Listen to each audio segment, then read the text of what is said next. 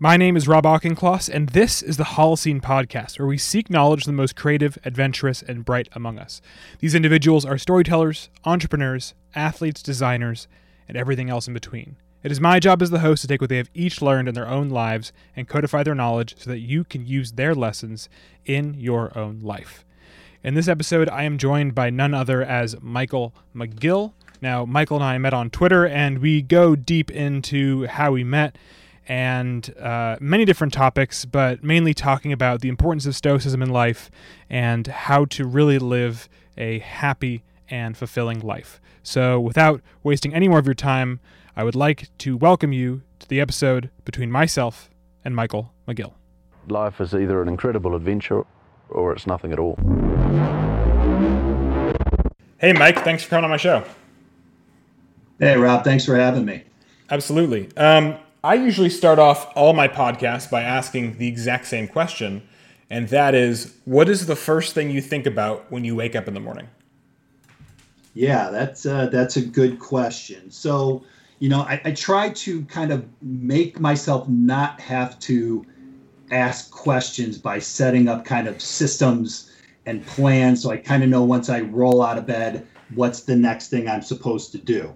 But, I think what the system is geared to have me do is kind of ask, how can I be useful this morning? And if I follow my system, I'm going to be useful. So I'm going to get up, I'm going to take care of myself by exercising. Got 5 days of the week I do exercise. And then I go and I become useful to my family. I have a wife, a couple kids, dogs. I have to play a big role in getting the day started off. So, how can I be useful? And I always like to start the day with gratitude. I've started an exercise recently where as soon as I wake up in the morning, the first thing I try to do is put a big smile on my face and try and summon a little gratitude and not take for granted the fact that I woke up and I'm alive and I got another opportunity here. Yeah, I think it's something that Tony Robbins once said, that it's really hard to be anxious or angry or fearful if you have gratitude. So I think that's a good way to start it. And now I followed you, and I think I met you via Twitter because I think you and I had a couple exchanges from time to time. You and I both seem to be avid users of meditation. Is that something you do in the morning, or when do you partake in that? Yeah, I'm a huge fan of meditation, and I will do it at lunchtime. And again, it gets back to morning. I think, there's a difference that is, kind of once I have responsibility to other people around me, I got to kind of find a niche of time where I won't be distracted and it's easy for me to have a block of time to stick to something as important to that. So what works for me is lunchtime. And I kind of use a little bit of James Clear. I learned in his book, Atomic Habits, kind of habit stacking a little bit. Every day I'm going to break for lunch and I'm going to come back to my office. When I used to be in the office, when I would get back into my office, and here now that I'm working from home, when I come back from lunch, I meditate. So I do my meditation in the middle of the day at lunch. And, I find it's kind of a good recalibration for me going into the back half of my day. And on a really good day, if I'm gonna, I will meditate in the evening as well. So maybe about 50% of the time, before I fall asleep at night, I'll do another 10-minute meditation before I drift off. Makes perfect sense. And so with that, you mentioned you work out or do an exercise routine or regimen 5 days a week. What days do you take as rest days then? Again, I kind of definitely 80-20 rule always comes into play here. When things are going according to plan, it is Monday morning and Wednesday morning that I am off of exercising. And then the other days I exercise. I'm always curious. I think I learn more from people's workout schedules by which days they choose to be their rest days. Is there a reason that Mondays and Wednesdays are your days off? Yeah, I think it's just like super personal. Like my wife works and she works like 4/10s and she's off on Wednesday. So my wife's off on Wednesday. She takes the day off. We're both kind of like, all right, cool. We'll take it off and use that a day to sleep in the middle of the week a little bit, get a little extra sleep. And then, I think Monday just kind of happened again the day after the weekend. By that time I've worked out Thursday, Friday, Saturday. So it's just kind of a nice break day again to make sure I'm kind of giving my body some rest too.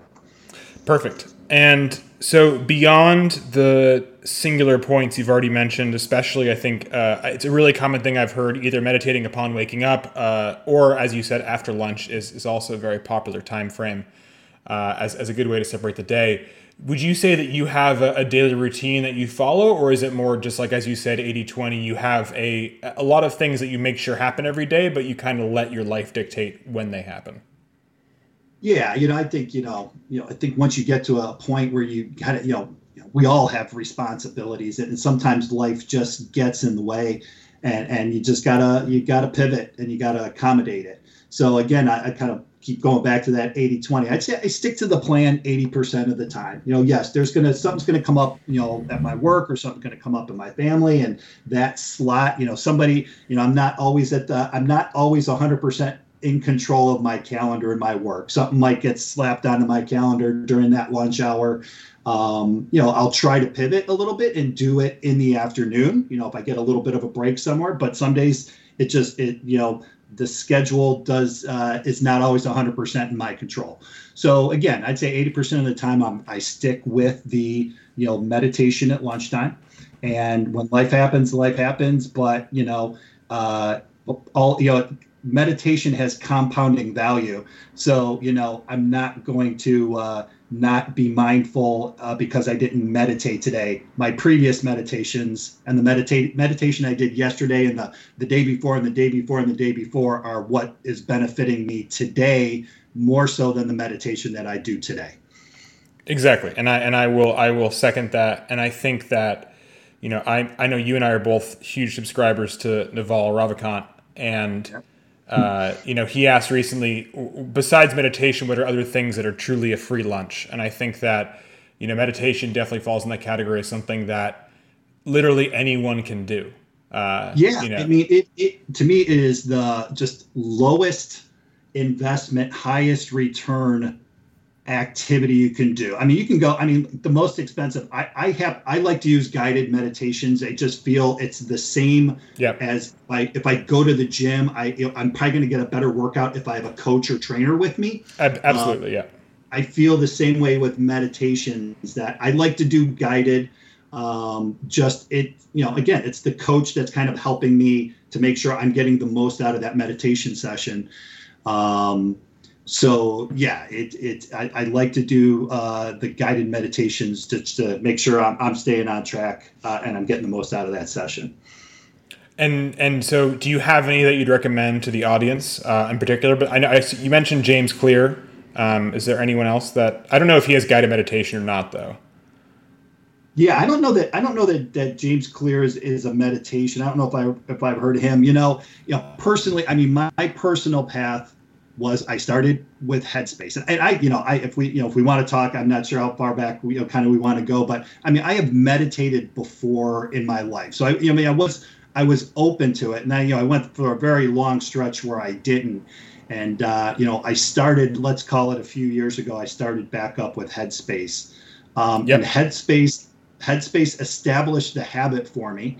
And then I use Waking Up, because I just heard Sam Harris on. Sam Harris is incredible. Yeah, I love Sam Harris. I could, and I think that's another thing with mindfulness too, is kind of listening about it. So I love listening to Sam Harris podcasts and Sam Harris on as a guest talking about mindfulness. But right now I would say that's what I use today. But it's really just it's find what works for you. I don't there's all kinds of, there's 10% happier, there's Calm, there's Headspace, there's Waking Up, there's you can probably go onto YouTube and getting back to the point you were making earlier about the low investment. There are free ones, absolutely. You don't have to get a subscription to a meditation app. You can go on YouTube, or you can find any kind of free resource to help you with guided meditation. Yeah, it's a great point you bring up. I personally subscribe, and it took me. I did use Headspace, and then I used Waking Up for a while. But I kind of took what there's a great podcast between Tim Ferriss and Naval Ravikant that followed up on a podcast between Joe Rogan and Naval Ravikant, and Naval talks about his his type of meditation, which is literally him sitting down for an hour with no distractions, no noise, and just clearing his head, and just whatever happens. And I embraced that. And going to be honest, the first 50 days were hell, right? Because you don't have someone telling you that, like, you can't focus on anything but yourself, and that usually means, as he said, that you have to then clear. You have to make inbox zero in your own head, which if something you haven't done in a while, it's going to take a while, so to speak. But I've honestly found so much compounding benefit from that now. So I do an hour a day usually when I wake up, preferably before sunrise, just emptying my brain, and it's been amazing. So that's the beauty of, I think, meditation. There's a lot of different flavors. There's a lot of different ways to do it. What Naval suggests, kind of for an hour, you've gotten a chance to do that and you're getting reward out of it. I think if there's any message I would have about meditation is there's going to be a lot of people out there. If you tell them to sit down for an hour, they're going to either say, I just got way too much stuff going on my life. I mean, it could be excuse making, but could be really, it's just hard to carve out an hour. It could seem like a really high barrier to entry for people who are resistant to meditation because they think my mind's too busy. It could seem intimidating. So, if there's any message that I will kind of talk about or tweet about or anything, is that, again, if we're very low investment, I've been meditating for 3 years now, and I still do a 10-minute meditation a day. And I feel exactly the same way that you do, that the compounding value of a daily 10-minute meditation has had incredible benefit in my life. And, so again, what works for one may not work for another, and vice versa. But that's kind of the beauty of meditation. There's so many different flavors of it, and you can kind of find what works for you and what has the lowest barrier of entry for you, and what is a practice that you're most likely to stick with and not fall out of. Yeah. And I remember the first time I ever attempted meditation was the spring of 2016. I was senior year in college, and I used to say something I think that many people call that, it's like, oh, my mind's so busy, I like keeping it that way so I can stay productive. And I think I've now learned that's BS, right? But I think I did a 5-minute Headspace intro session, and I'm pretty sure I looked at my phone, like checking the timer 6 or 7 times, right? And now I sit down for an hour. So I think that, my only lesson and motivation for other people on that point is that, like anyone, like someone like me who's very ADHD and can't, and used to not be able to sit still for 30 seconds, I've gained more value from meditation. I think you could probably echo this. I gained more value from meditation than pretty much anything else in my life in the past few years. And I think to your point of, it was tough to do 5 minutes at first, now you do an hour, kind of touches on the exercise kind of mindset of meditation. It's really, it's like exercise for your brain. And as you do it more, you're going to get better at it. And you're going to go from a person who has a tough time sitting for 5 minutes to somebody who can sit for an hour. It's like exercise. And the more you do it, the more you get, the better you get at it. Yeah. You're not born being able to run marathons. So right. Exactly. It's the same thing. So I think we should come back to Stoicism. We can talk about that as kind of a foray from meditation. But first, I really kind of want to dig into, what your day-to-day looks like. And so I guess I'll ask, I'll have you explain what you do, because I really dislike the question when people are like, what do you do? It's like, it's not very insightful. So I usually like asking another way. How would you describe the work you do now to your 8-year-old self?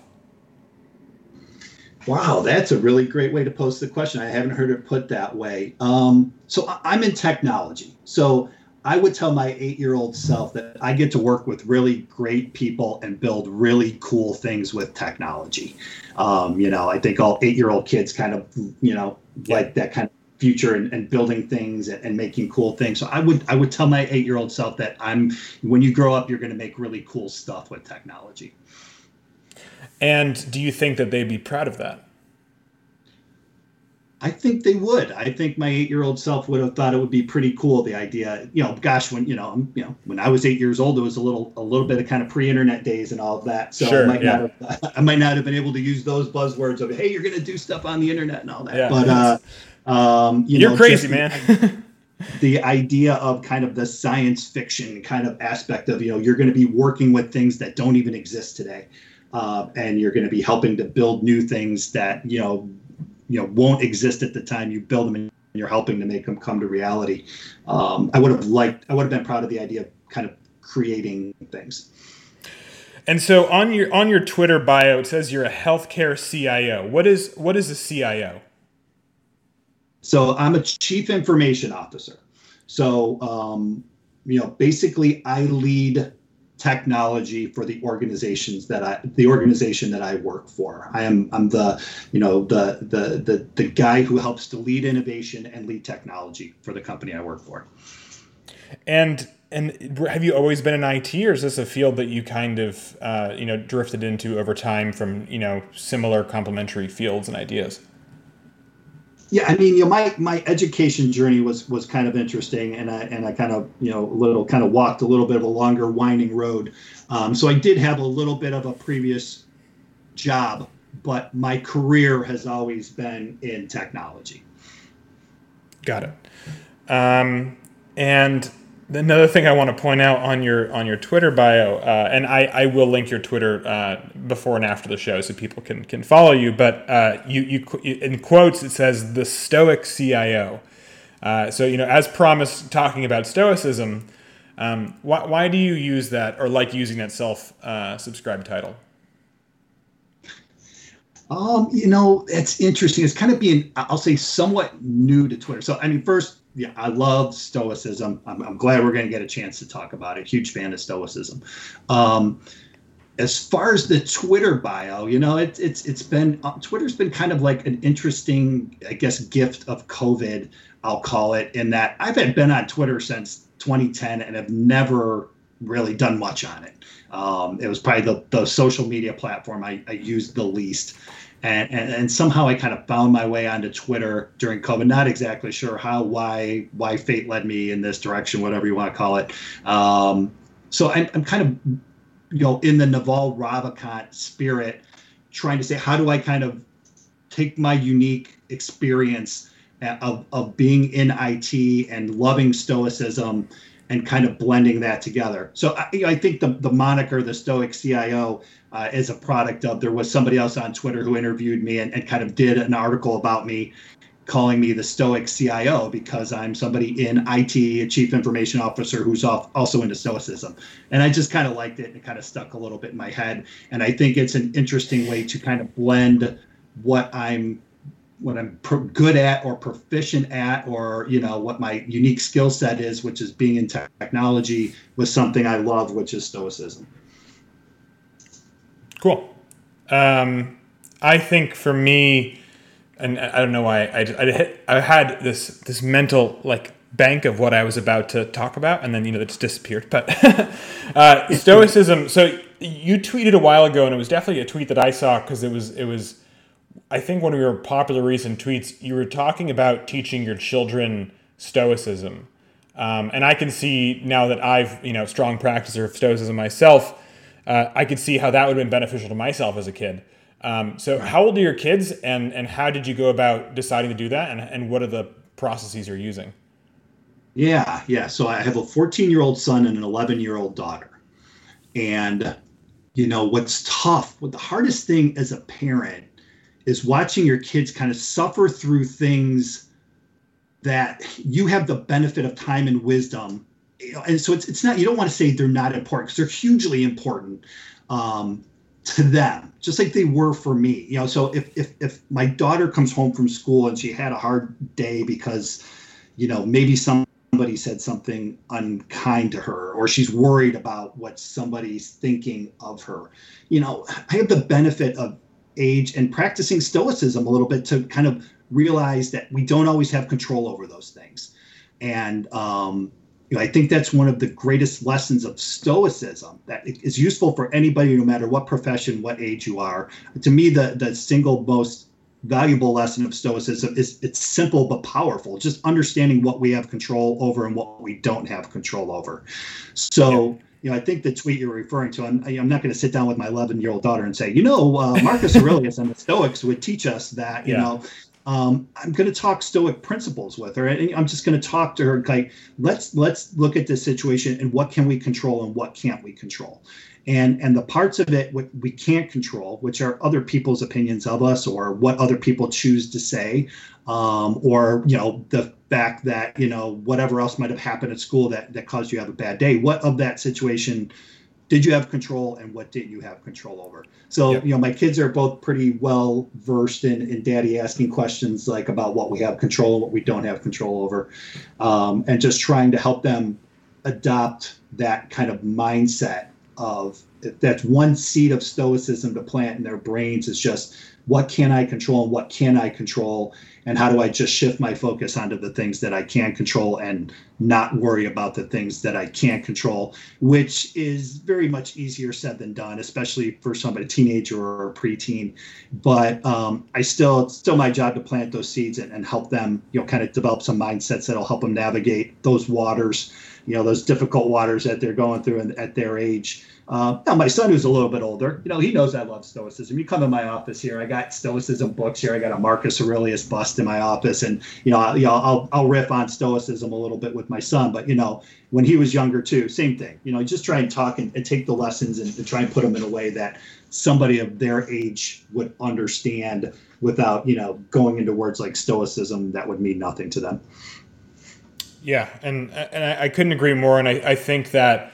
I have a lot of issues with modern education, and necessary, and more in the fact that there are many things that I think should be taught, mainly like basic economics, basic nutrition, basic things that people don't seem to learn. And I think that, Stoicism and understanding, I think mindfulness is a larger category, is something that, definitely should be touched on at a young age, but it's something that in some circles is almost taboo to talk about, which is really too bad. I think that, as we round out into, this decade, I think every day we get farther and farther in this conversation that people are more open to talking about their mental health and their headspace and their mental, current state, and that, it's okay not to be okay. And I think that the more we start talking about things like Stoicism and mindfulness and meditation, that, we're all talking about the fact that, it's like we all have brains. We all know how crazy they can get. It's important for us to all, work together to help each other feel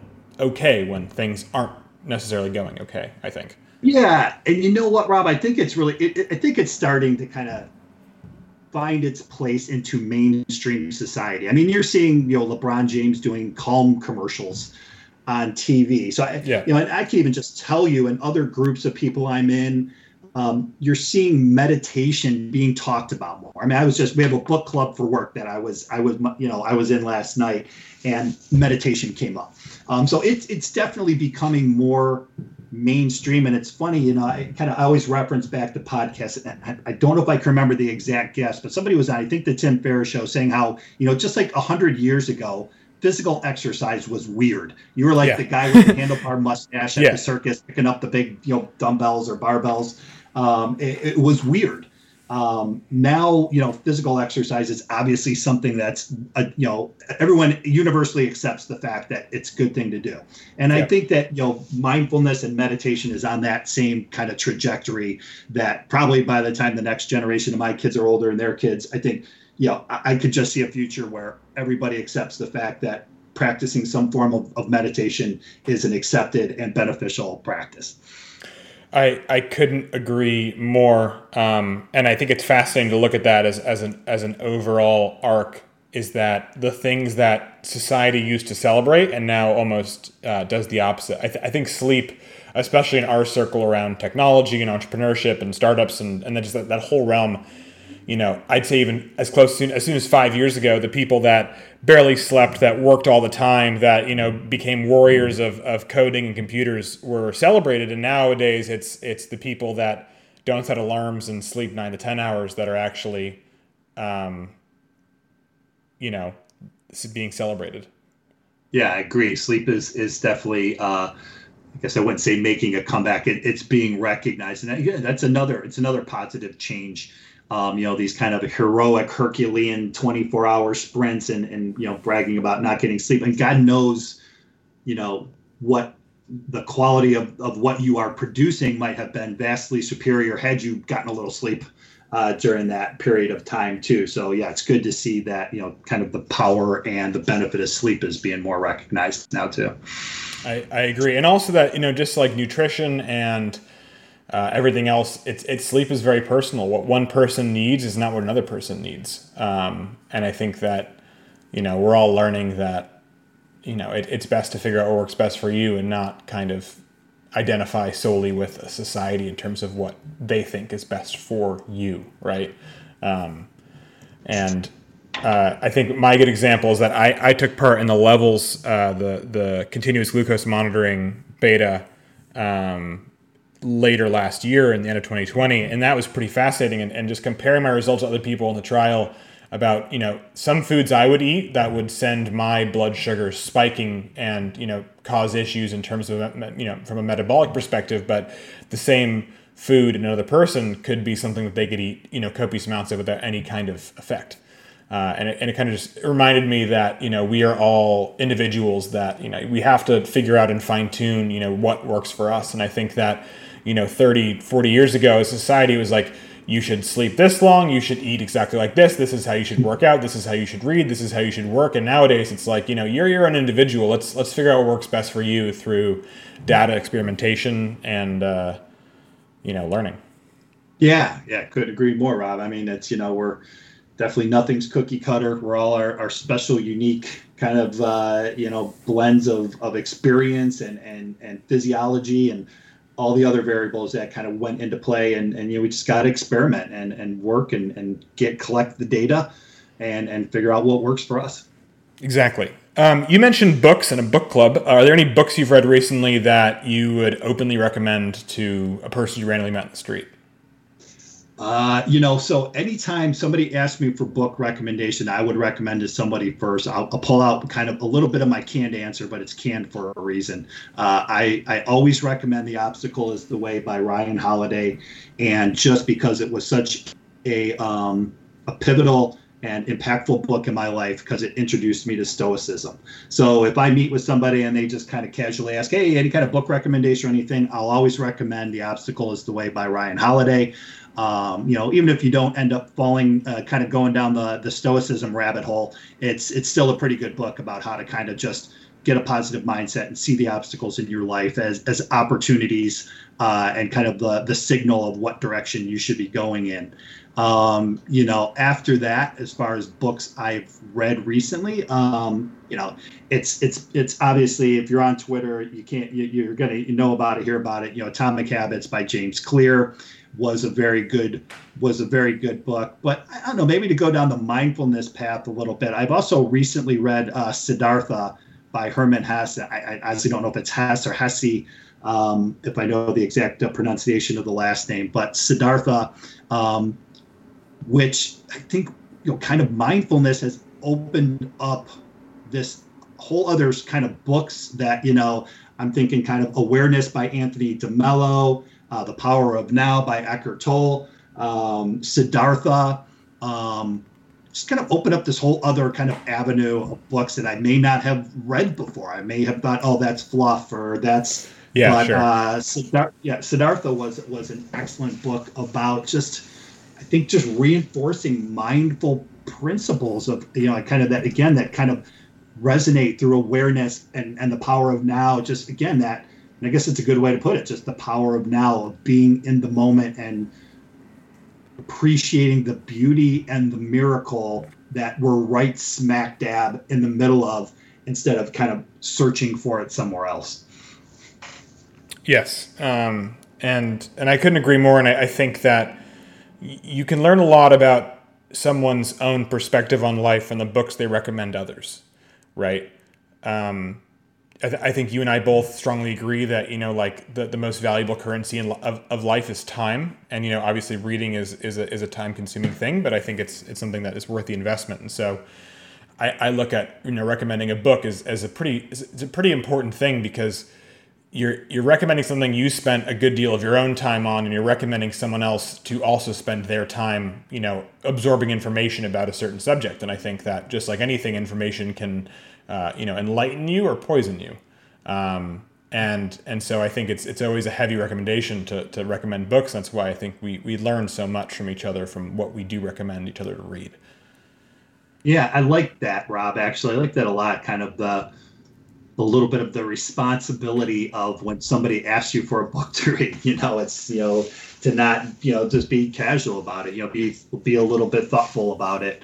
And even if maybe if you know the person a little bit, maybe kind of understanding where they're at in their life and maybe something that touched you at that point, or something that might benefit them. Again, if you know them a little bit, that gives you an opportunity to be a little bit more thoughtful on your response. But I like that perspective of kind of the responsibility of recommending a book.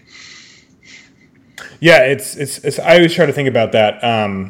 And was it you on Twitter that we had an exchange about the merits of using ebooks versus paper books? Was that you? I did. So again, kind of being a little bit, kind of new on Twitter and just, really seeking a way to kind of like build an audience, engage with an audience and a community. Really, I like the word community better than audience. I do too. Yeah. I love reading. So I put like a tweet out there about, that, that I love reading. I prefer to read on paper, and paper's better than ebook. Convince me otherwise. And I actually got a lot of really kind of compelling reasons to not read on paper anymore. Yeah.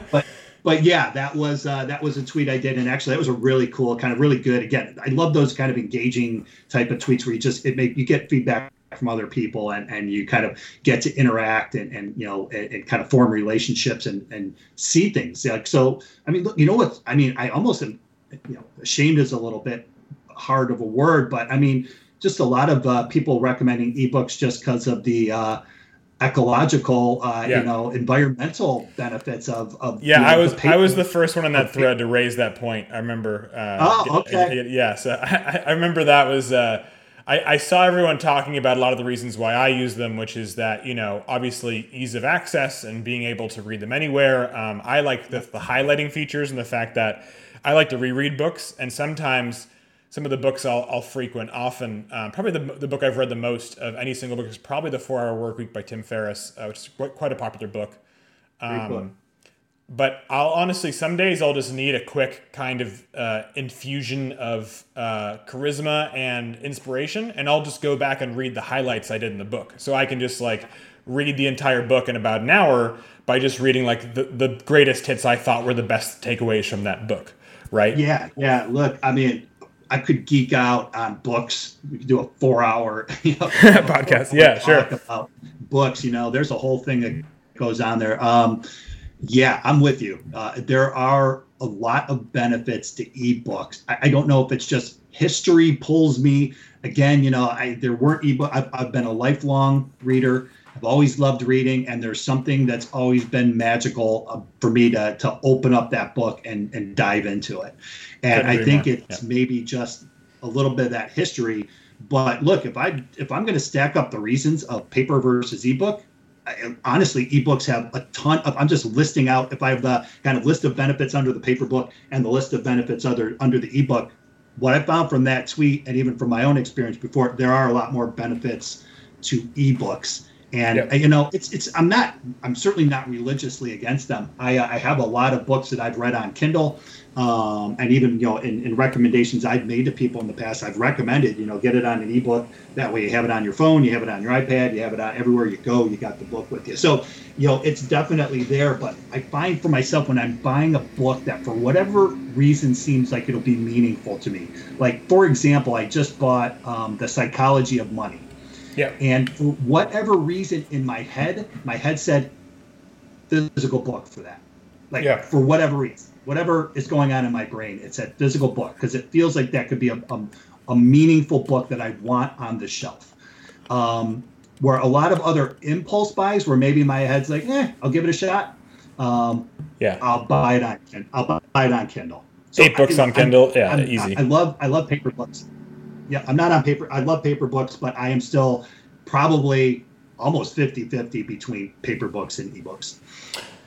Yeah. For me, I think if I were to kind of give you a formula for what I use, it's that the more I think I'll reference it, as an information piece, or want to take notes or remember tidbits or have easy access. Like I think a good example of that is my friend challenged me with him, even though I've read most of it from other parts, to do the Daily Stoic, the Ryan Holiday book this year. Yep. And it's a really nice daily reminder. And even though I've read most of the stuff from either their source or Ryan's other stuff or Tim or Naval or everyone else, it's nice because it's reading a page a day, and having that on my phone, because I use the Apple Books on the iPhone, it's like I can be standing in line at the grocery store or on the subway or on the plane or in my bathtub, and I'll still have access to everything, which is something that I like.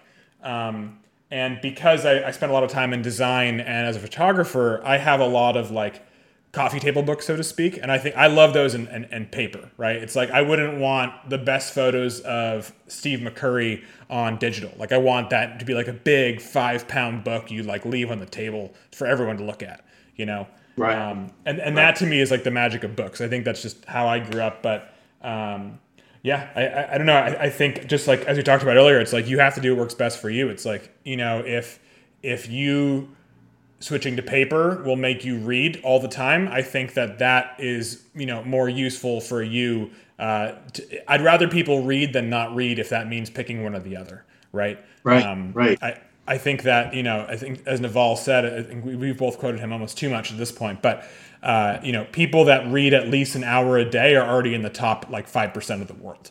And so, and many people read more than that, but in terms of reading quality information that helps continue their life and not just like the most recent WAPO article or the New York Times or Fox News or random articles online or what's on Instagram or Twitter. It's just like purposeful reading to increase your own awareness of the nuances of life. I think that is so important. And I grew up hating reading. I think it was because of the amount of forced reading I was, forced to do as a kid in my school system in Massachusetts. But as I get older every day, I appreciate the ability to just open a book and learn from, someone else's life. Yeah, you covered a lot of really good ground there. A couple things that come to mind is one, just kind of the aesthetically pleasing experience with a book that it's hard to give up, to kind of, again, that, and to be able to look at my bookshelf, that's kind of, I'm in my space here, and that's kind of my sacred space is my bookshelf. And, there's just something that's kind of magical about that to me. I think, kind of when you talked about intentional reading, that resonates with me too. I guess you could say I'm a voracious reader in that I'm reading all the time, but I am a slow reader. I'm a very intentional reader. Yeah, same here. I'm highlighting, I'm taking notes in the margins, and you talked about that easy reference, which is a benefit of ebooks, but every book I read, whether it's ebook or paper book, all my notes go into Evernote, and my Evernote becomes my second brain. If I need to refer back to that book, I go jump back into Evernote, and I can quickly kind of get the points I had. And I think the transcribing of the notes into Evernote also helps kind of solidify what I learned. Just the process of transcribing really helps to cement things. So I'm kind of like a book a month guy as far as, like development type books, something that's going to professional, personal development type thing. I try to do one a month just so I can spend a little time with the book and get the most out of it. Yeah, I think that, I'm the same way. I'd rather read a book that every 3 pages I have to stop and think about it for 10 minutes and like, postulate on it than one that I can just, breeze through. And cause I think that there's this, one of my mentors, Brian Collins, he had me read this book by Youngme Moon. And there is one line that I remember distinctly, and I'll never forget it, in the book. It's in like the first few pages. And she said, what matters is not what's on the page, but what's in your head as you read it. Yeah. And that was a really eloquent point, because I used to think as a kid, like, I have to pay attention to every word and imagine the story and think about the writing. But I kind of realized just like, the most powerful books are the ones that make you think. right? Right. And sometimes, yeah. No, I'm sorry, Rob. Go ahead. No, I was just briefly wrapping that up as saying that sometimes someone can make a point, and that leads you down a path in your head that elevates and alleviates 8 other points that needed to be made, so to speak. But what were you saying? Excuse me. No, that's a great point. I mean, some books you're doing them a disservice if you just try to plow through and read them cover to cover. And I'm sure a book that you love going with down the Stoicism path. So you look at Meditations by Marcus Aurelius. I mean, to me, that's not a book that you open up and say, I'm going to spend an hour reading Meditations by Marcus Aurelius. Yeah. To me, there are those types of books, and I call them nightstand books. And I probably have one over on my nightstand right now, but books that are meant to be read in small doses.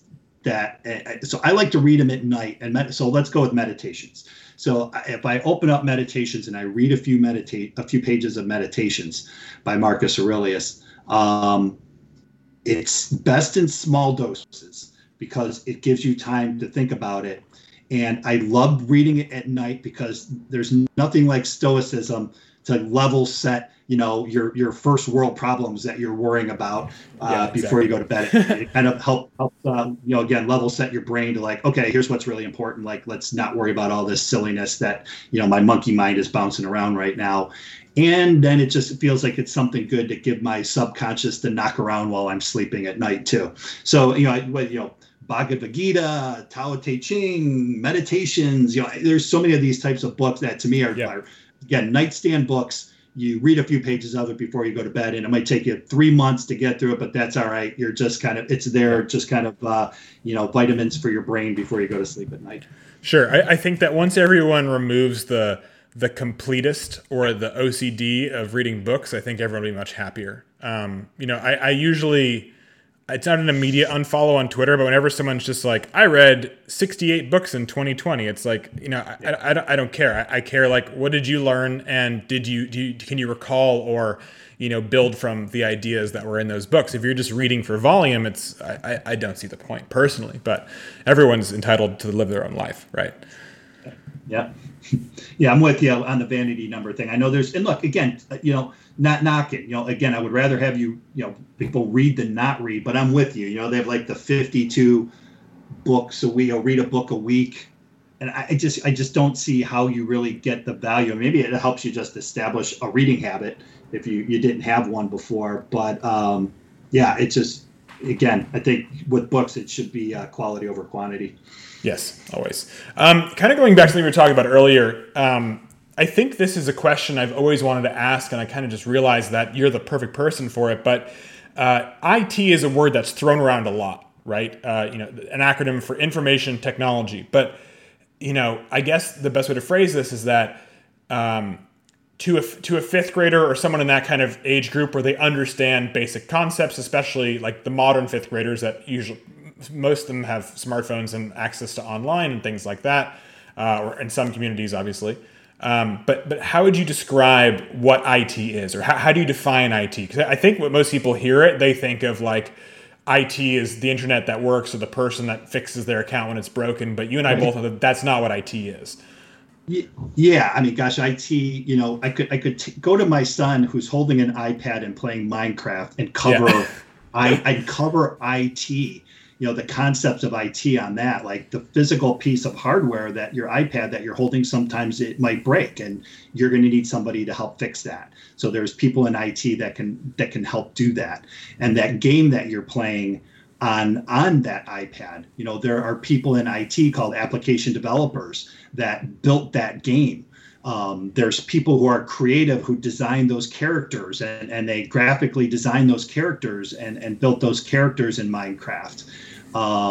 There's data, and now I might be getting a little far when I don't know how far I go into data analytics with the fifth grader. Yeah. But, so I think the world of IT is kind of in their hands when they're holding an iPad playing Minecraft or something like that. You know, it's probably, again, you know, it's a generational thing. If you would have, again, went to a kid when I was younger and tried to talk about IT, it's probably a lot different than the cloud-based world we're living in today.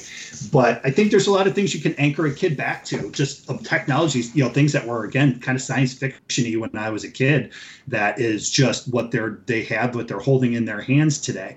So, you know, it's a good question that I don't know that I have a clear-cut answer to, but I think I would just anchor them back if I was talking to a kid about technology. You know, the hardware that you're holding in your hand all the way to the game that you're playing on, we're built and taken care of by people in IT or in technology. And you're right, Rob, I think IT does have a little bit of a archaic help desk guy kind of feel to it. But really, you know, it's kind of, I guess, more of just the latter half of the IT, just really the technology and kind of the broad spectrum of talents and expertise that kind of live in the realm of technology. That was perfect in my mind. So, switching gears slightly, and thank you for that response. Is there something you believe in that most don't? Is there something I believe in that most don't? You know, gosh, we kind of touched on a little bit. I think, again, you know, not to kind of nerd out on Stoicism too much here. Absolutely no problem, I think you see it on Twitter. You know, I think if I were to go to 100 different people and say, you know, don't worry about the things that are outside of your control, I got to think at least 80% of them would kind of argue with me on that, and give examples of, you know, well, I should worry about, look at the political climate we're in right now. Look at, you know, the pandemic. Look at all these things that are going on right now that I should be worried about. I should be concerned about these things. And to have a stoic mindset and go to somebody and say, no, don't worry about the pandemic. You can't do anything about it. You know, worry about your response to it.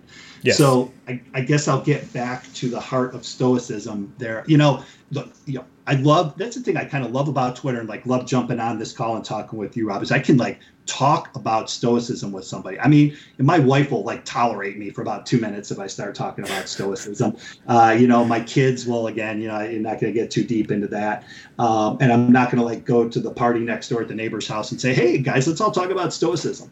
You know, so again, I would, you know, I think there's things that I think those of us who are into Stoicism probably put ourselves into a pretty small percentage of the population. And, you know, if we kind of start trying to live according to principles like I'm not going to worry about things that I don't have control over, you know, there might be other people in there that just kind of get that in the world, who just kind of get that and live like that. But I think the vast majority of people, and you kind of do see that on Twitter and in the mainstream news and, you know, what goes on, there's a lot of people out there that are responding emotionally to things that ultimately they don't have control over. Yeah, and I had made this point with a friend of mine who is deeply religious, and the point that I was making was that, you know, I've spent a lot of time in the South, which is a heavily religious, heavily Christian area, and there's a saying a lot of them say, it's like, that's not in my control, it's within God's control.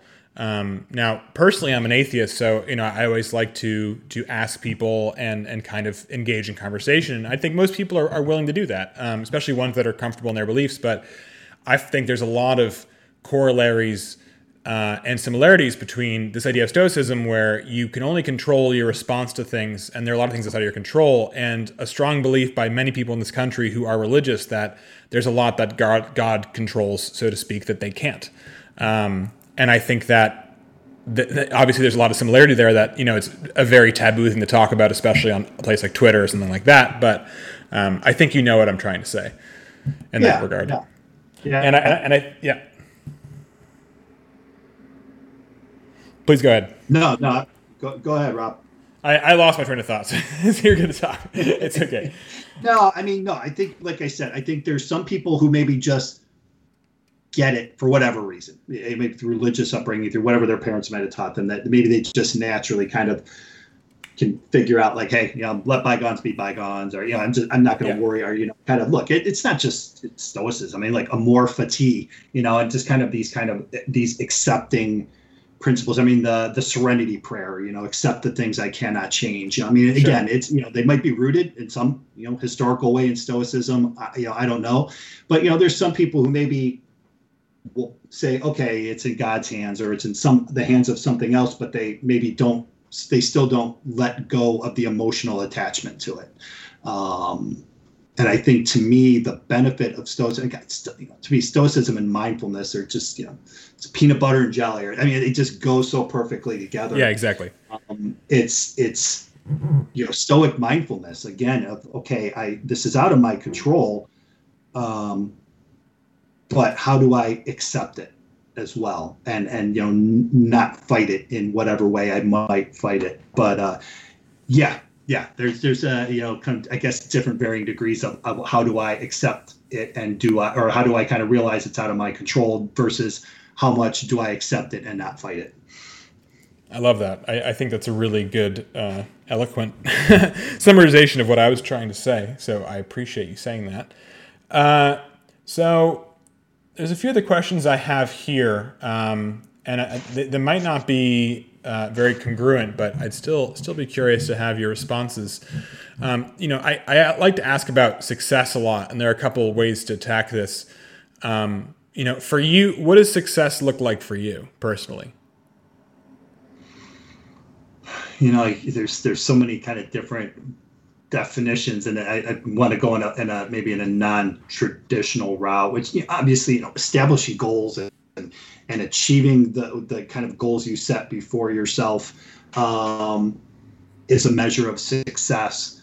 I almost think like in terms of my kids, like what would make me feel like my son was successful or my daughter was successful. And in the end, as long as they're just good people who care about other people, treat other people well and with respect, then I would be proud of them, and I would consider them to have been successful regardless of what career they end up in or what other monetary or other goals they achieve. I mean, obviously I want them to get careers and to be able to raise families and take care of them and provide and all of that.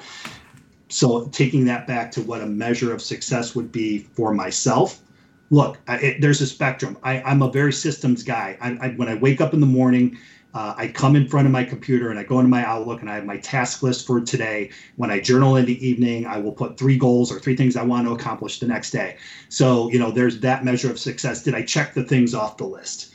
And of course I measure myself by that. I mean, I need to get things accomplished.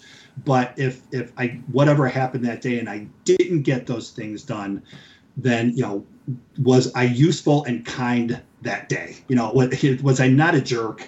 Was I not selfish? It sounds, even I say it sounds a little bit like virtue signaling, and I don't mean it that way. But I guess ask what if I'm laying down in bed at night and was today a success or not? Okay, was I kind and useful today? Okay, if I was, cool. There was the day went well, and we'll try and get the things checked off the list tomorrow.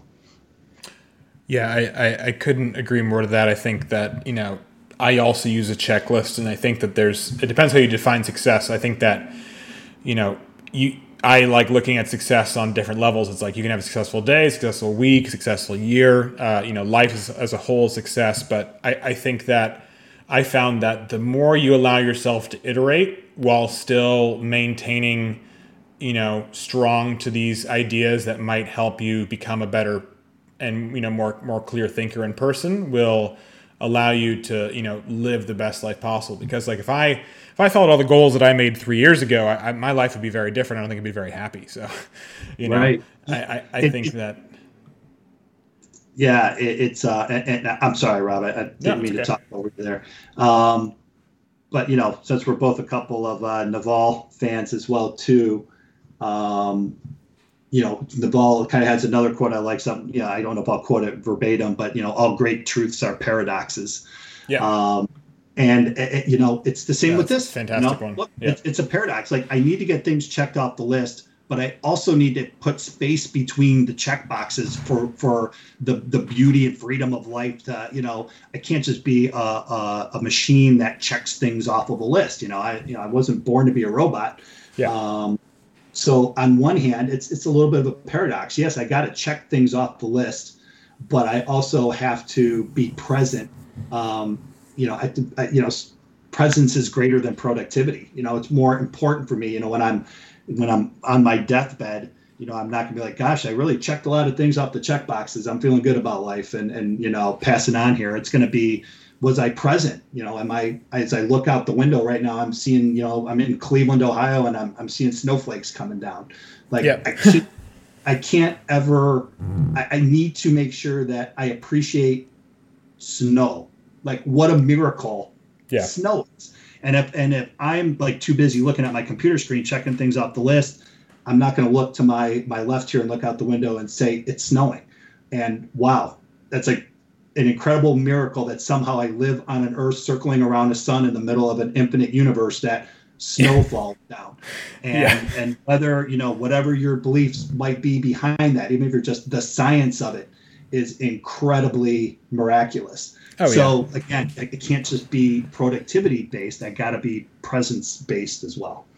Yeah. And I think beyond that, I take long walks and lots of them. And I think that I've learned the most from like taking these walks in the pouring rain. And I love that. Like, I've always been a weather person. Like, I was the kid that, it would be pouring at school and I'd have to bike home in the pouring rain, and I was kind of stoked. Like, I don't know, that was weird like that. But I'm with you. I used to be a runner. I mean, I don't run as my exercise anymore, but when I used to run, I loved nothing more than running on a rainy day. I just loved running on a rainy day. I'm with you on that, being out in the rain. I think maybe it's that little kid in you, that piece. I always loved to like go out in the rain, and your parents would say, no, you can't go out in the rain. Kind of being able to be out in the rain, there's just something really cool about it. Yeah. I couldn't agree more than with everything you just said about, kind of just life and living and enjoying, and just, for some reason, I'm remembering this one conversation in one of the first ever Tim Ferriss podcasts with himself and he was the subject of the book Searching for Bobby Fischer. Josh Waitzkin. Yeah, so he has this amazing talk where he talks about he had a young son at this point. I think his son's now 5 or 6, and he was talking about the importance of teaching his son that parents do so much to disenfranchise their children by talking negatively about certain kinds of weather. Because of, we understand like if it's snowing outside, it's going to make a commute more dangerous. It could delay the day, but that rubs off on kids more than people think, and that negative way of talking about it. And so he was just make sure that, when it's raining outside, him and his son go play outside, whether it's rain or snow or shine or freezing cold or super warm, and just kind of saying that, it's like, what's that quote? It's like, I didn't invent the rainy day, man. I just own the best umbrella. I think that kind of mindset of, it's like we can't control the weather, but you better appreciate it, because it's really this amazing phenomenon. I think the most simple things in life that all of us see every day, the sun rising, the stars, my background's in aerospace. Like, I've always been obsessed with space, and just being able to see the stars is something that is so underrated, or take place in, and be able to appreciate the world. 'Cause I think you have to be in a pretty good place yourself if you're able to stop and just appreciate something so simple and pedestrian, and that most people kind of just forget exists because it's just there. Right. But it's kind of all these things we've talked about. So if you would have checked in with me of being when I was in my 20s, who knows, at various points in my life, I'm not going to, say I've just been naturally this guy looking out and wondering and saying the beauty of the snow. It's practicing mindfulness. It's practicing stoicism. It's learning to kind of just slow things down a little bit and kind of create that space that you can kind of be present in. And to me, the greatest kind of gift of mindfulness and practicing meditation is that kind of combination of awareness and acceptance. Like, okay, I can slow things down enough to be aware of what's going on around me right now, and be present in the moment. And then, that to me is the mindfulness side of it. And then the stoicism, which just goes so hand in hand, is the acceptance. Okay, I can accept. And it doesn't mean I'm not going to act, even if I see a social injustice or something's happening I need to act on. Just believe me, always, what I learned from stoicism is you always have start with acceptance, like accept what's going on right now, and then take your next step and take your action on it. So, look, I love that we've talked about these things, because to me, stoicism and mindfulness are just two of the greatest gifts that, for whatever reason, fate kind of dropped in my lap. Yeah. Do you actually know, like, when you were first introduced to these ideas, or like who did it or how it happened? Do you remember that? Yeah. So, definitely stoicism I touched on earlier. Again, who knows, I'm kind of I listen to podcasts. I read blog posts. Who knows? Somehow the obstacle is the way. Dropped in my lap, and it just resonated with me, and I was down the path. And I'm a huge stoicism geek. I've read all the Stoics. So I think introduced to stoicism was Ryan Holiday. Introduced to mindfulness. Again, to me, mindfulness is new. Meditation is to me, has always been a word that's been around. Again, when I was younger, even there's different points when I was younger, I kind of tried different types of meditation stuff. But to me, mindfulness meditation is, I may have been introduced to it through the Headspace app, where I probably just thought, okay, I'm going to meditate for 10 minutes. And it's more about mindfulness. And to me, the beauty of mindfulness is every moment's an opportunity to meditate, if you will. Every moment's an opportunity to be mindful. So I think mindfulness probably started down the path with Headspace, and then maybe it's just kind of recency bias a little bit. Then I kind of knew it was mindfulness, and then all of a sudden, on Sam Harris is on the Tim Ferriss podcast talking about mindfulness, or kind of the magic of recency bias. Kind of once you're tuned into it, then you hear about it all the time. So the best I can kind of recall, I think mindfulness was through Headspace. Fantastic. Yeah, I think with that, I was just thinking about when you were saying that, someone dropped in my lap, or I think someone just said to me, it was in 2017 in the summer, and I was just trying to figure everything else out, and someone told me to read The 4-Hour Workweek by Tim Ferriss. And I don't remember who it was, or what they said, or what was going on, but I just remember seeing it, and I remember just buying it immediately, and I put off reading it for so long, because I think that there was definitely a fair amount of denial going on, and that's definitely a book where it makes you face all that denial in your head and be like, am I actually on the right path? Like, am I actually doing what I want to be doing? Like, am I actually happy? And I think most people prefer denial. Not most people, but I think a lot of people are stuck in that track of denial where they convince themselves they're living the life they want to and are unwilling to become uncomfortable to potentially ask those questions. But I wish I could remember how I found it, because that book single-handedly started this entire journey I'm on, right? And it's amazing how something so simple and basic, like a book or a podcast or an app, can fundamentally change your entire life. And I think that's the beauty to me of technology and information and the communities that exist online now. It's that, who knows, someone could write a blog post someday that changes someone's entire life. And that's kind of why I do stuff like this. It's like, maybe there's one thing that, maybe 90% of what we said is stuff that's been repeated by other people before, but maybe there's one thing that you said that made someone go, like, wow, I should look into that. And then that could change their entire life. And you never really know if that could happen or not. And I think there's something beautiful about that, personally.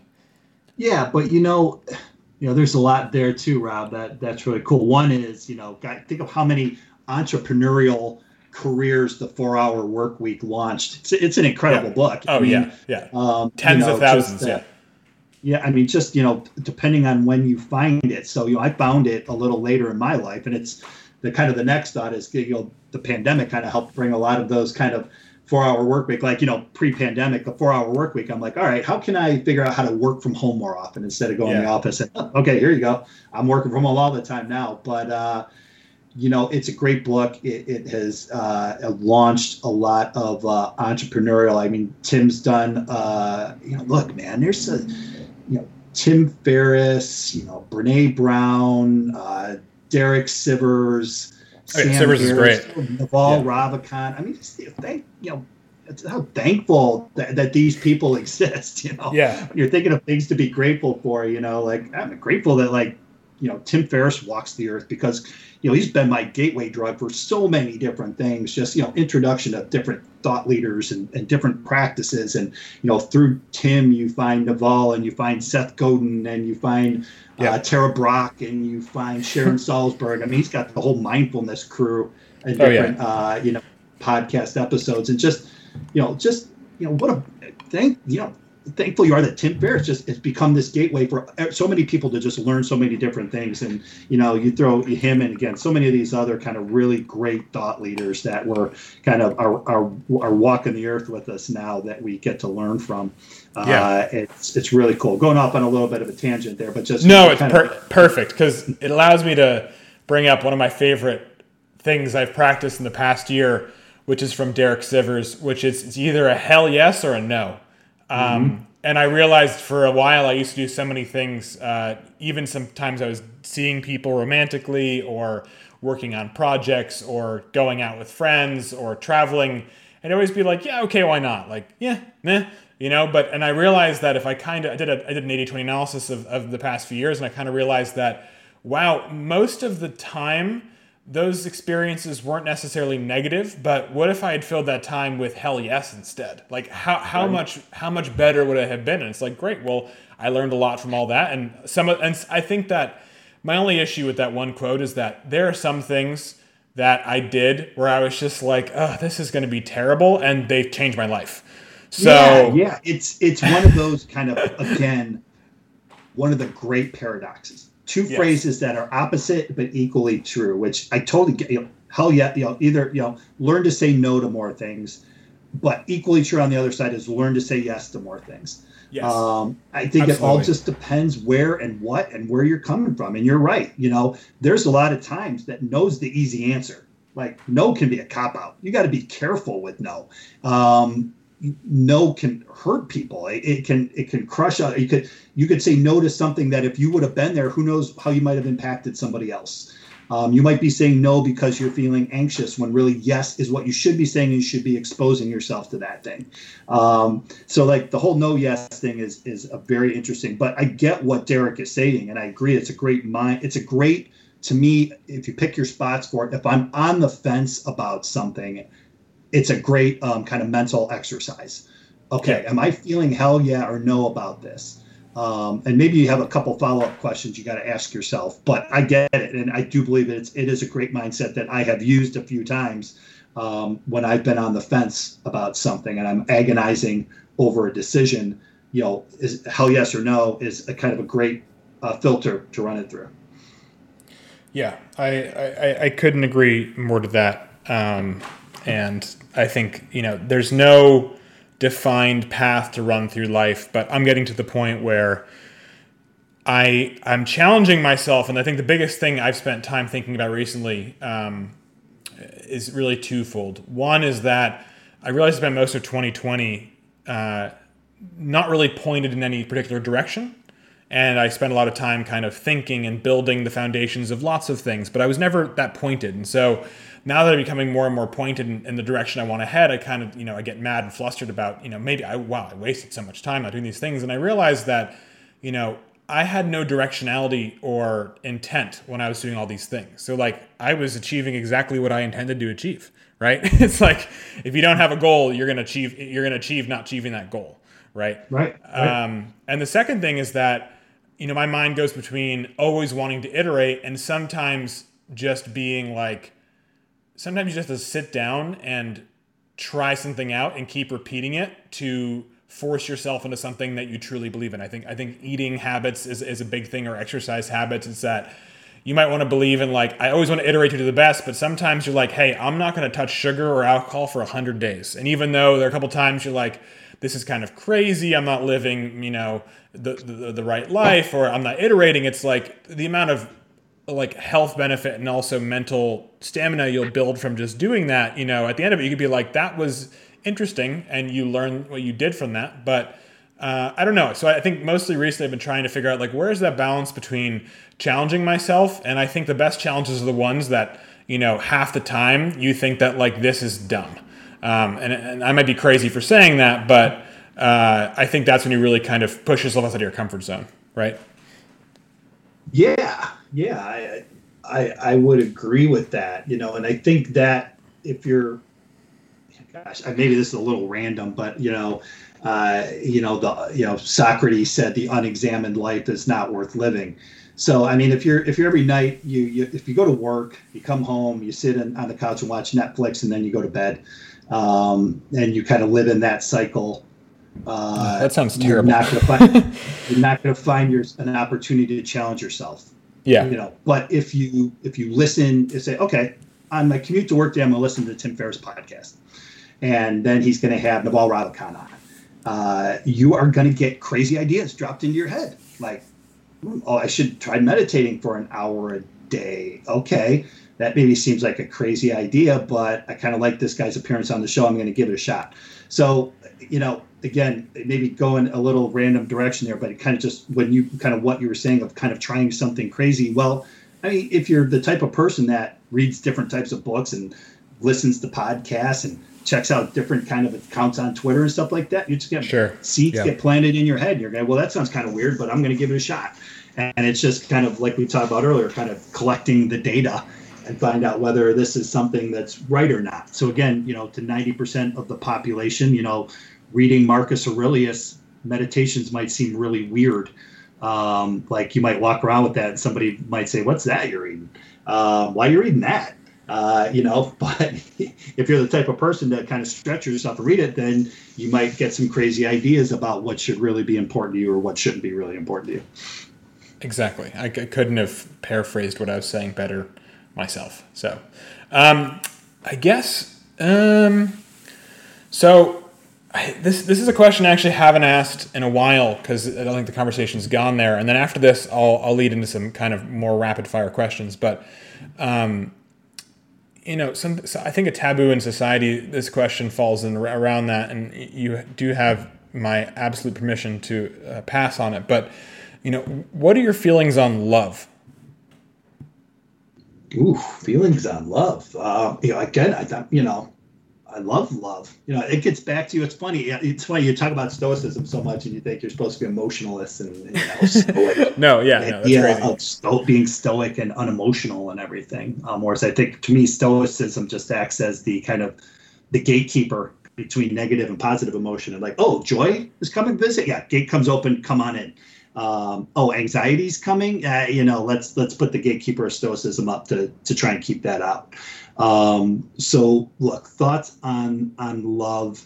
To me, again, it's going to sound sappy, but in the end, that's really what it's about, right? Going back to the deathbed, who were the relationships that I had, and again, it's funny. There's a song, I think it's Death Cab for Cutie, What Sarah Said. Great song. Love is watching someone die. Which think about that in your life, like my dad, aunts, uncles, grandparents, like the people that I truly loved the most were the people that I was there right up to the last moment. So, who's going to be up there to the last moment? Wow. Yeah, it's a deep question. I guess I don't want to go too much of a tangent on that, but it's the most important thing out there. And, I think another thought I have on love that I learned because when we're younger, and you think even just the spectrum of a relationship, like my relationship with my wife, now, love was a noun at the beginning, it was a feeling. It was a feeling like, okay, infatuation, I'm on cloud nine, and you commit yourself to a long-term relationship, and then love becomes a verb. It becomes an action. And, you learn to love somebody in a lot of very mundane, unsexy ways, but, taking the dog out, when my wife's not feeling well or folding the laundry or her doing something with the kids because she knows I got something to do for work. I mean, that's love. I mean, it's not shivers up your spine. Ooh, getting, heart throbbing love. It's the daily action of love that Yeah. ultimately love becomes in any type of long-term relationship. So random thoughts on love, but it's to me it's more of an action than a feeling, and a verb more than a noun, but the most important thing in our life. Yeah, and I loved everything you just said, and I'm kind of like romanticizing in my own head.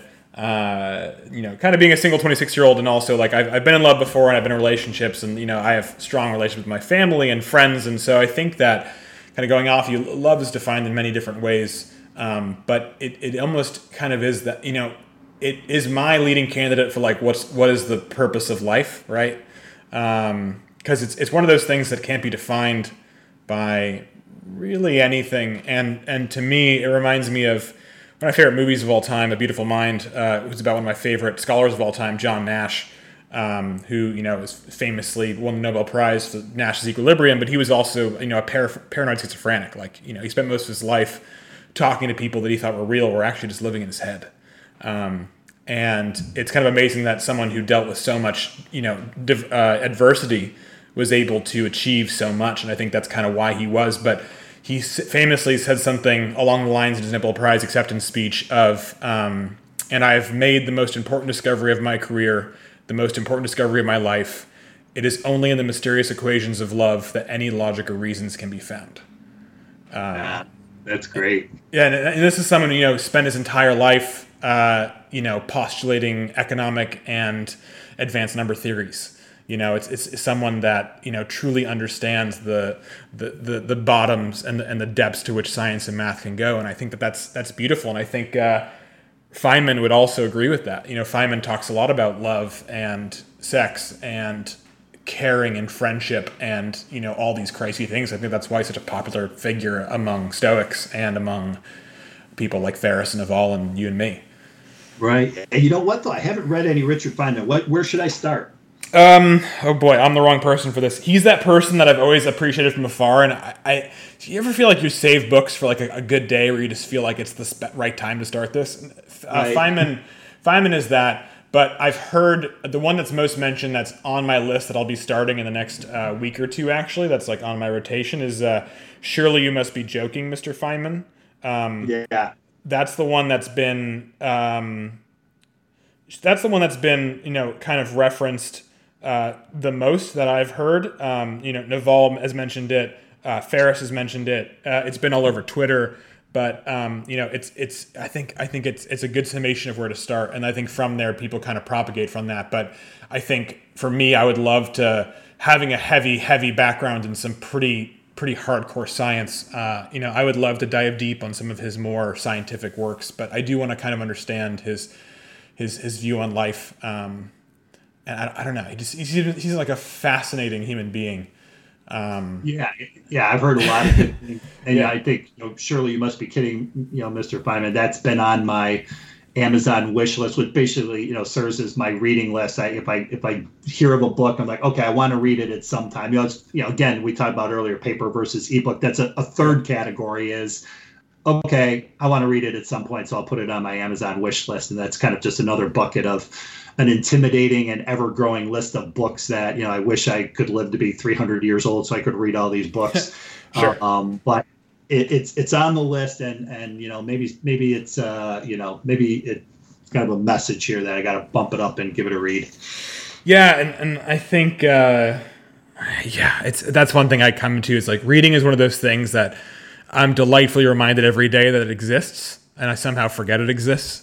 But I definitely don't spend enough time on it. So it's definitely something that I want to. And I think that for me, the best way to up it might be one of those challenges being like, I hate being like, I want to read 90 minutes a day because I hate putting kind of qualifiers and stuff like that. But I think it might be a good way to create a habit, right? It's like, if you want to create a habit of not spending money or not eating junk food, it's like, even though you don't want to live your life, like the best way to do it is to stop or start doing it for a long time, and reminding yourself every day, it's like, hey, read a book for 90 minutes. Hey, don't eat junk food. Hey, don't buy anything that doesn't serve you. It's like, those are sometimes things that you have to push past that random oh, I'm gonna watch Netflix instead of reading a book, or oh, I'm gonna buy this thing. Like, this is the last time I'm buying this T-shirt I don't really need, but I might need it one day. Who knows? And I think it's better if you kind of just say like, hey, I'm not gonna buy anything at all, or hey, I'm reading 90 minutes a day, regardless if it means I lose 90 minutes of sleep that day. And I think that, at least for me, that's how I form habits. And then after that period, you kind of realize like, what's the actual what's the equilibrium here? What is the amount that actually works for me, right? Right. Right. But yeah, I think those comfort challenges, so to speak.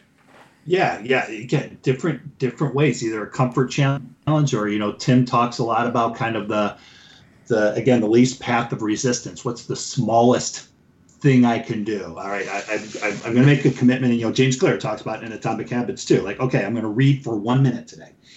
And, the chances if I just pick up the book and read for 1 minute that I'll happen to read for 5 or 10 exponentially goes up if I don't ever pick up that book, or if I pick up the book with the intention of having to read for an hour, I might feel disappointed in myself that I didn't read that long. So, but again, it's like we talked earlier, what works for one person and what works for another person. And it's kind of back to why I meditate for 10 minutes. I tend to be a person that does better when I break things down to the smallest incremental piece. Sure. I'm more likely to get going than if my brain definitely tends to make mountains out of molehills. Yes. And so I'm the same way. If I break it down to a small enough piece, maybe the mountain becomes a hill and I can manage it. That my only word to the wise, because I used to live life that way, and I would be kicking and screaming in my own head to make sure that I didn't do that one little thing I had to do, because I don't know, there's something about that, right? I think it's the child in all of us. It's like, no, it's like, even though I have to do this one thing, I don't want to do it because I don't want to, right? But I've learned the most. That's Jocko Willink stuff there. So again, another person I was introduced. Discipline equals freedom, through Tim Ferriss, a guest on the Tim Ferriss show. Yeah. But again, kind of, if there's Jocko's got a lot of cool stuff, but the Jocko in my head is the discipline guy. Sure. And in the end, no matter how I feel, I have to not go. If I just did what I felt like doing, I'd never get anything done. Sometimes Jocko's got to come up from my subconscious and tell me that discipline is freedom, and who cares whether you feel like doing it or not? It's got nothing to do with getting it done. Just go do it. And I think that's what I've come and learned and gotten to the realm of, where I used to be much better about the more James Clear approach of finding that balance. But recently I've found so much more success in just being like, I am meditating an hour a day. I am reading this much. I am doing XYZ every single day. And sometimes that means that like, I might have to stay up till 2 a.m. and my day, I technically count my days when I go to bed. And I, even though as much I want to be OCD about being like, my day starts and ends at 0 and ends at 59 seconds, right? But as much as I'd like to live that perfect life, it's also that, it's not as hard as people think to say like, I'm going to do this 30 minutes every day, because people usually spend that much time on TikTok or Twitter or Instagram or reading pointless news or, just talking on the phone pointlessly. And so I think that I think the thing that this does, and I think this is Jocko's main point with discipline equals freedom, is that if you suddenly give yourself 4 hours of things you have to do every day in terms of working out and waking up early and doing these things, you suddenly realize that you have limited other time to actually get the other stuff done. So you have to be really conscious about making sure you're spending your time, not properly is the wrong word, but intelligently, thoughtfully. I think thoughtful is the way. It's like, you want to be thoughtful with your time. I think it's very easy to let things run away and distract yourself. But sometimes you just have to put your head down and say, I'm going to do this. I'm going to push forward, and this is the way, right? Yeah, no, that's good. I like that, Rob. Being thoughtful with your time. And, again, get into kind of another thing that Naval and obviously a lot of other people mention about, just time being the most precious resource we have, non-renewable, more important to us than money. Once it's gone, we're never getting it back. So, yes, being thoughtful with how you're going to spend the most precious asset you have, which is time, is a pretty good way to go about your business. Yeah, I think something that it might be a James Clear thing. I forget who, but the idea of a time billionaire, where a million seconds is 11 days, a billion seconds is 31 years, And when you think about that, it's this kind of almost terrifyingly intense feeling. But most of us, especially with the advance in modern technology, are time billionaires. We have billions of seconds left on this planet. It's like you look at your kids. Your kids have, with advances in medicine, like they might have up to 90 more years of their life left. Like you don't know. Yeah. It's safe to say that you'll have it, hopefully, just like me, 30 to 50 more years, right? And so obviously there's a delta between you and my age, but and so I think that I talked to my dad about this because my dad just turned 60. He turned 61 in 3 months. And I was talking about this, and he was talking about the idea of time and stuff like that. And he's finally enjoying and just kind of zen about it. And I told him, I was like, Dad, it's you're a very healthy human being. Like you have hundreds of millions of seconds most likely left on this planet, right? It's like right. Go do fun things. It's like it's not like it ends tomorrow. It's like I think that. Memento mori. It's like I try to remind myself every day that someday, this beautiful experience I have on this planet with you and everyone else, it's not going to exist for me anymore. And I think that when you remind yourself that, it really kind of pushes you to make the most thoughtful and interesting decisions for yourself. I think personally, but yeah, well, it's another stoicism to the rescue type thing. Kind of the specter of death. And, personally, I'm 51 and I got a lot of good time left, but, I can remember when I was 26 too. And I mean, look, it's just the facts you see that coming as you get older. And I'm not, I got a long time left, but your thoughts on mortality change a little bit as you get older. Absolutely. But again, that to me is one of the gifts of stoicism is that kind of that whole memento mori, but accepting that fact, that specter of death that kind of hangs over everyone to some degree or another. Obviously we're alive, we're living creatures. Our main goal is to stay alive. Yeah. So it's always kind of the fear of that is there, but gosh, I tell you, nobody can reflect on death beautifully like the Stoics. I mean, there's just so many just literally beautiful quotes on death. Marcus, Seneca, Epictetus, they all got them. And it sounds so morbid, but I have a note in my Evernote called Evening Reflections that is part of my nightly routine, and it's all death quotes. And it's like, again, talk about, all right, there you go. There's a good answer to your question earlier. What do I believe in that other people believe in? I can probably talk to 1,000 people, and I'd be lucky if I found one other person that reads death quotes before they go to bed at night. So I guess that's pretty weird. I do. But, yeah. But so to me, it's just the most life-affirming thing, especially when you read it in the way that the Stoics talked about it. It's like to read a Marcus Aurelius quote, before you go to bed, you've been a visitor of a great city. It doesn't matter how long you've been here for. You had no say in the fact that you were going to be born. You have absolutely no say in the fact of when you're going to die. I can influence it maybe a little bit by living a healthy lifestyle, but you came in with grace. Go with grace.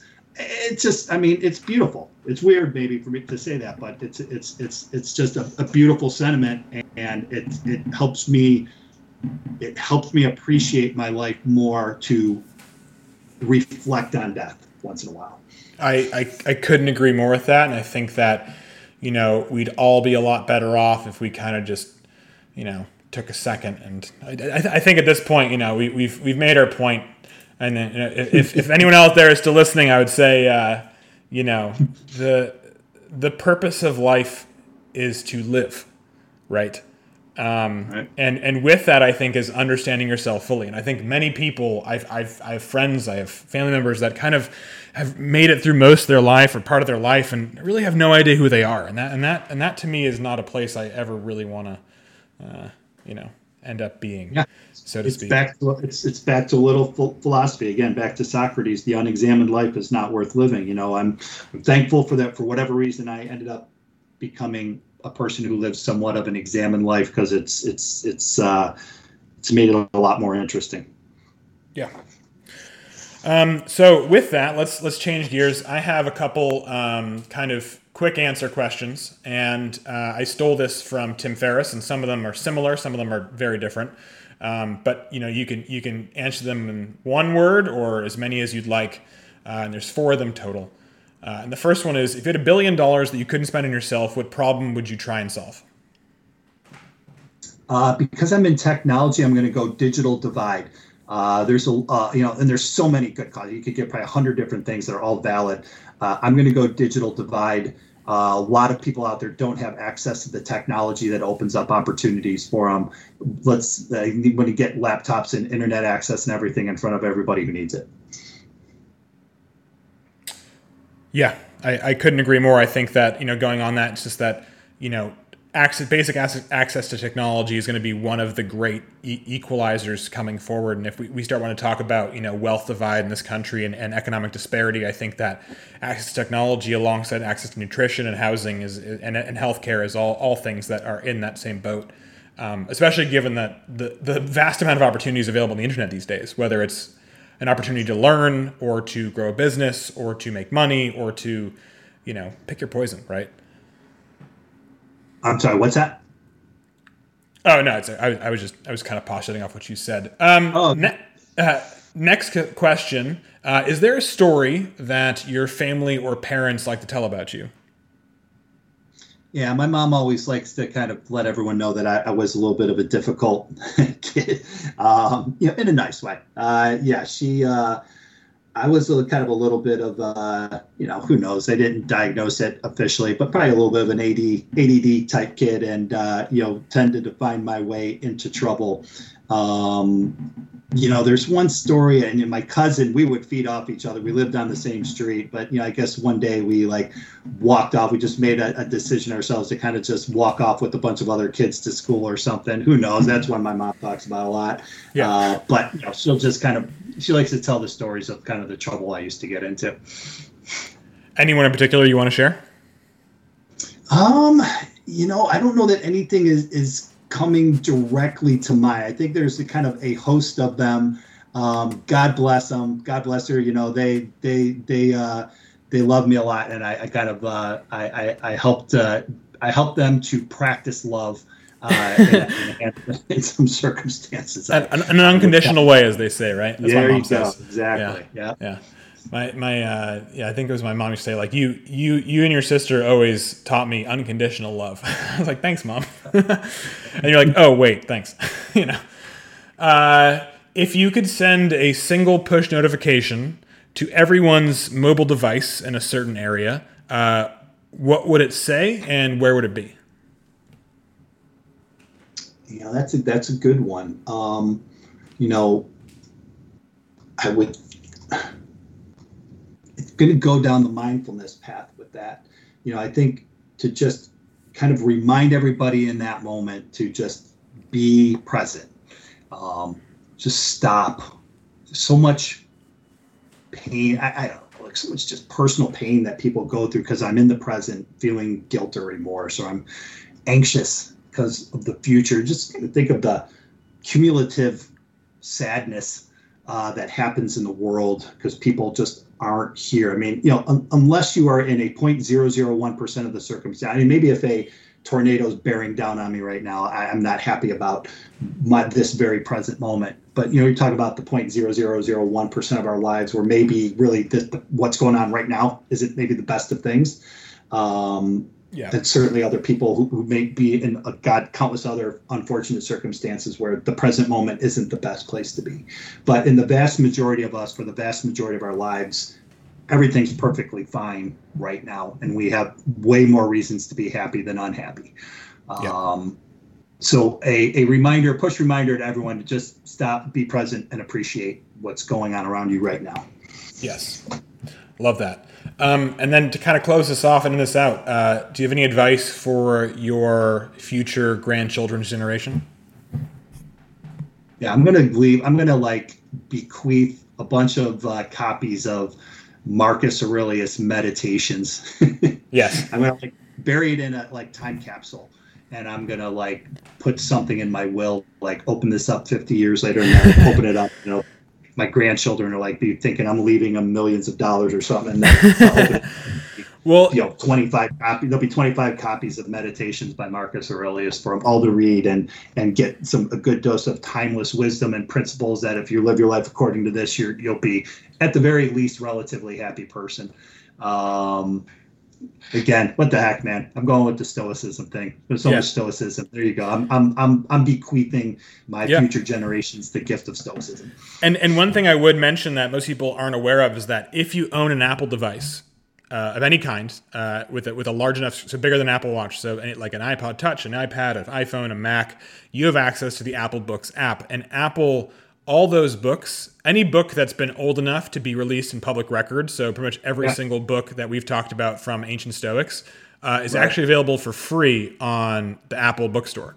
So your son could go and download every single like book that we've mentioned, minus the new ones, obviously, and read those for free, which I think is a beautiful, democratization of information that'll happen more and more as we become, more put together society. But that's an aside that I'm surprised people. I've sent my friends like the Tao Te Ching before, or I think the Almanac of Naval Ravikant, which is my number one book of last year. I think it was yours too.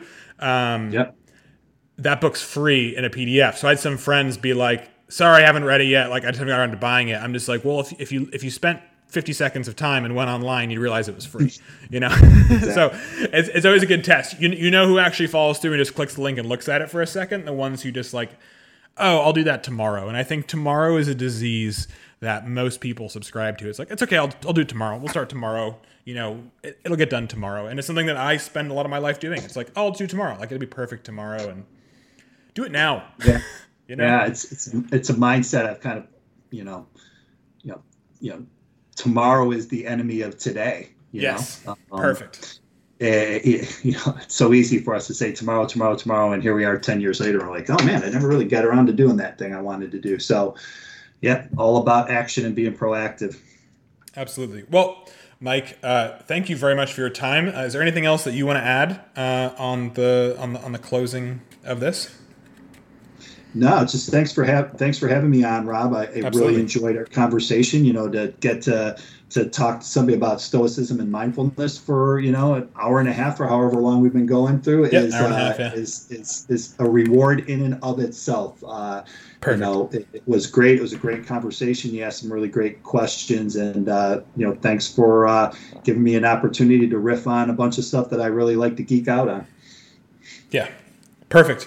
Well, Mike, thank you very much for coming on, and I hope you enjoy the rest of your evening. Maybe you can go outside and go for a walk in the snow with the dogs. That sounds like a fun time. Yep, there'll be a walk tonight for sure. We'll get out. My wife and I'll out there and go for a walk. Perfect. Well, thank you for coming on, Mike, and I hope you have a good rest of your day. Thanks. You too, Rob. Bye. I hope you all very much enjoyed this conversation with Michael McGill and myself. As always, you can find me on social media at Rob Auchincloss or robauchincloss.com.